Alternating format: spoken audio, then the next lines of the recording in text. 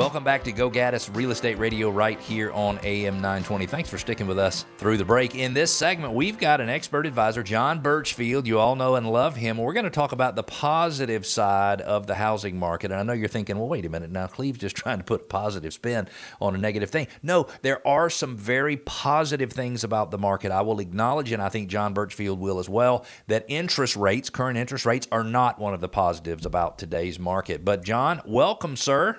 Hey, Cleve. Thanks for having me. So, John, I know you are so welcome. You're always welcome. Oh, by the way, I want to make sure you know we're having our Modern Traditions Realty Holiday Extravaganza on Saturday, November the 18th.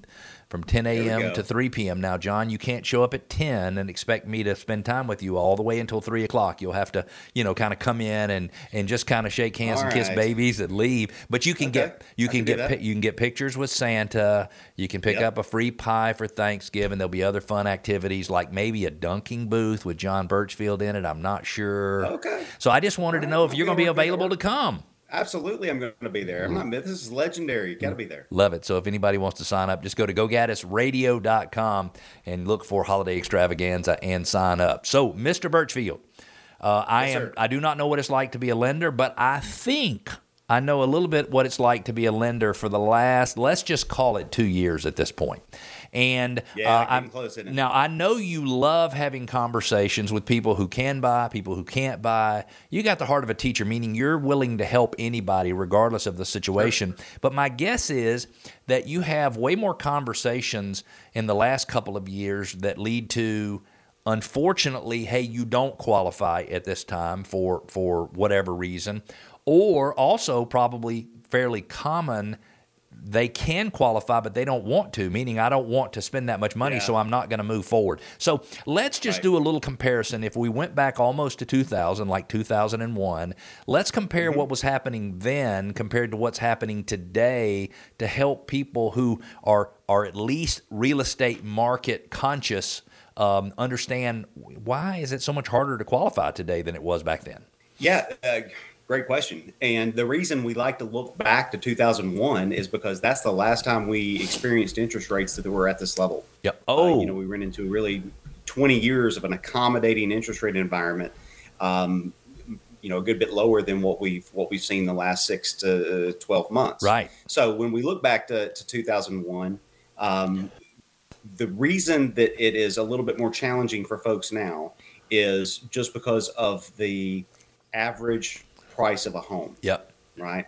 I went back to 2001, looked, Atlanta Metro, what was the average price of a home? Yep. You and I were both doing a lot of deals back then. Yep. At average of $174,000. Yep. Okay. Now we're doing those deals. That same average home is $416,000. Exactly. Isn't that amazing? Okay, so that amazing. It is. And so think about it. There probably has not been nearly as much. Now, if incomes had gone up by the same amount that prices had gone up, we'd have no problems. But I'm guessing the issue is that the incomes have not progressed upward as quickly as home prices have. That's right. You're exactly right. I think the average income was around $42,000 back in the early 2000s, and now we're up to about $57,000. Mm-hmm. So that's not the kind of wage growth that you would expect when you've seen house prices over double. In fact, if you do the math on that, the average income has increased 35%, but the average price of a house increased 139%. So, that's what we're going to call the affordability index. Mm-hmm. It's just a little bit more challenging to afford a home today than what we've grown accustomed to over the past 20 years. Yep. My first interest rate, 8.875%. I'm not trying to justify anything for anybody, because if you think 8% today is crazy, think what you want to think. I totally get that. Do you remember what your first interest rate was on the first loan that somebody was dumb enough? Somebody was dumb enough to give you money. 7.5. Yep, they gave me money to buy a $40,000 condo in Athens. Oh, yes, 7.5%. 7.5%. Mine was 8.875 in 1992.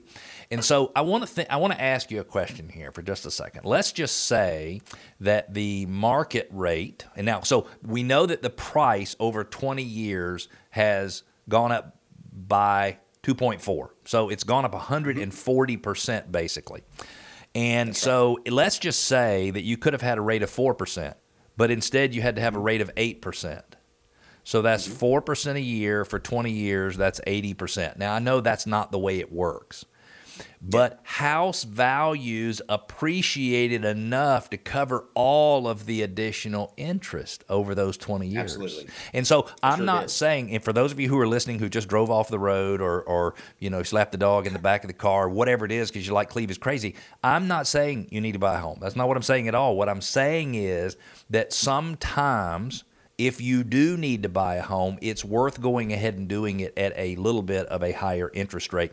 John, I know you do not have a crystal ball, and so I'm going to use my own crystal ball, which, by the way, does not exist. John is looking at me on video, and he can see that I don't actually have a crystal ball. But I'm going to tell you, I think interest rates are going to go down a little bit next year, and I'm just basing this. You might think I'm crazy. It is an election year.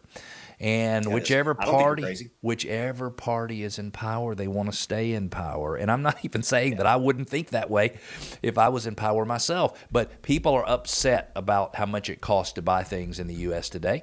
And my guess is there's going to be some presidential pressure on those things as much as possible. And so when somebody let's say they get their mortgage at 7.5%, what does the mortgage rate need to be in order to make it really worthwhile from a financing standpoint? Would it be worth looking at it if it drops by a point? Should you wait? To refinance? Yes, to refinance. Sorry, I might not have said that, but to refinance. Yeah.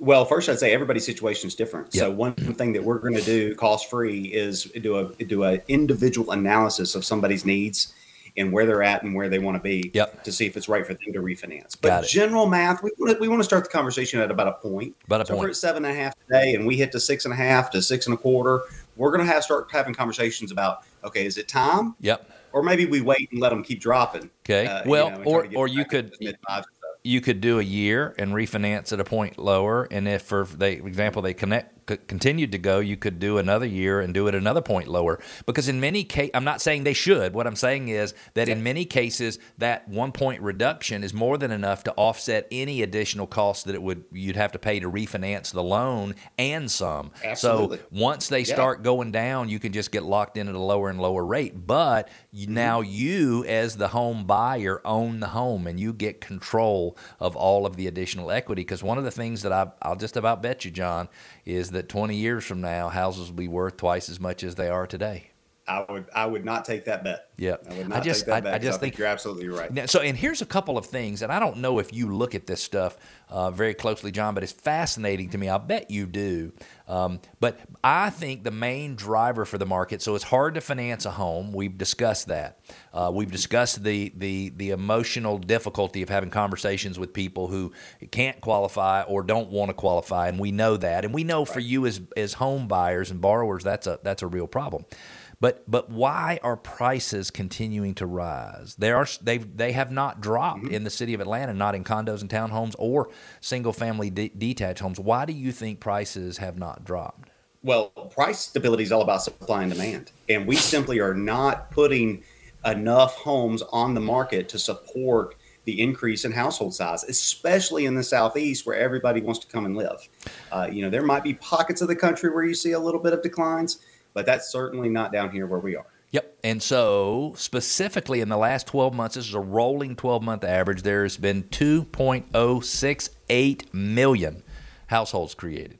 2 million new households. So that's boyfriend and girlfriend deciding to live together. That is people getting a divorce and having two households. That's somebody going off to college and coming back home and living somewhere else. It's a death in the family where somebody has to go live somewhere else. It's anything that causes a new household. 2.068 million in the last 12 months.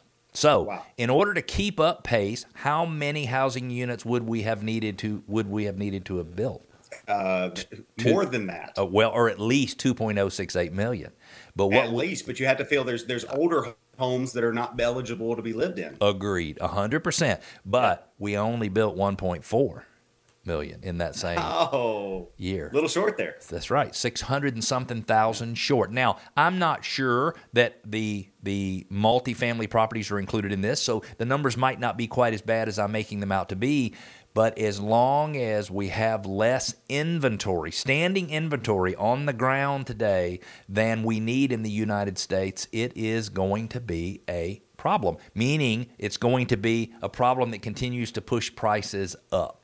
So let's just hope, that inventory stays low, that those dynamics stay the same, and the federal government gets serious about keeping all of its taxpayers happy and figures out a way to get the end. And I know interest rates are a matter of the bond market. I understand that. But honestly, there are ways for the government to manipulate that in order to make it more positive for everybody. Absolutely. They've done it for the last 20 years. Then I think that you'll see interest rates go down. You'll see home price appreciation. At that point, I think you will see it absolutely skyrocket. We saw 15, 17% for a couple of years, 2020 and 2021, 2019, 2020, 21, and I think we might very well see that again. And I saw a chart the other day, and this is for home sellers, John, who have a mortgage rate that's below 4% or below 3% or below 5%. Right. That 75% of that group with mortgages below 6% would at least consider. Now, the answer is I probably wouldn't move, but probably doesn't mean I definitely won't move, which means they would consider it. And so my suggestion for anybody out there, whether you're financing or trying to buy a home, is you need to see things in black and white. So, John, if I sent somebody to you and said, let's look at the cost of ownership of their current home, let's look at the cost of the ownership of the new home, let's compare what we're doing with the equity, you can help them understand that, right? Absolutely. And you said the key word. They've built up so much equity by having those low rates and the property appreciation we've seen over the last 4 years. When they're able to roll that into a huge down payment on the new one, they may be surprised how little impact the interest rate might have on them. It's huge. 678-226-7887 is the number for John. I know you'll come back and see us sometime soon. We've got to take a quick break. When we come back, multi-generational housing helps with affordability naturally, and solar panels, what you need to know, and where does Atlanta rank in terms of use of solar panels. We've got that and more. Stick with us. We'll be back.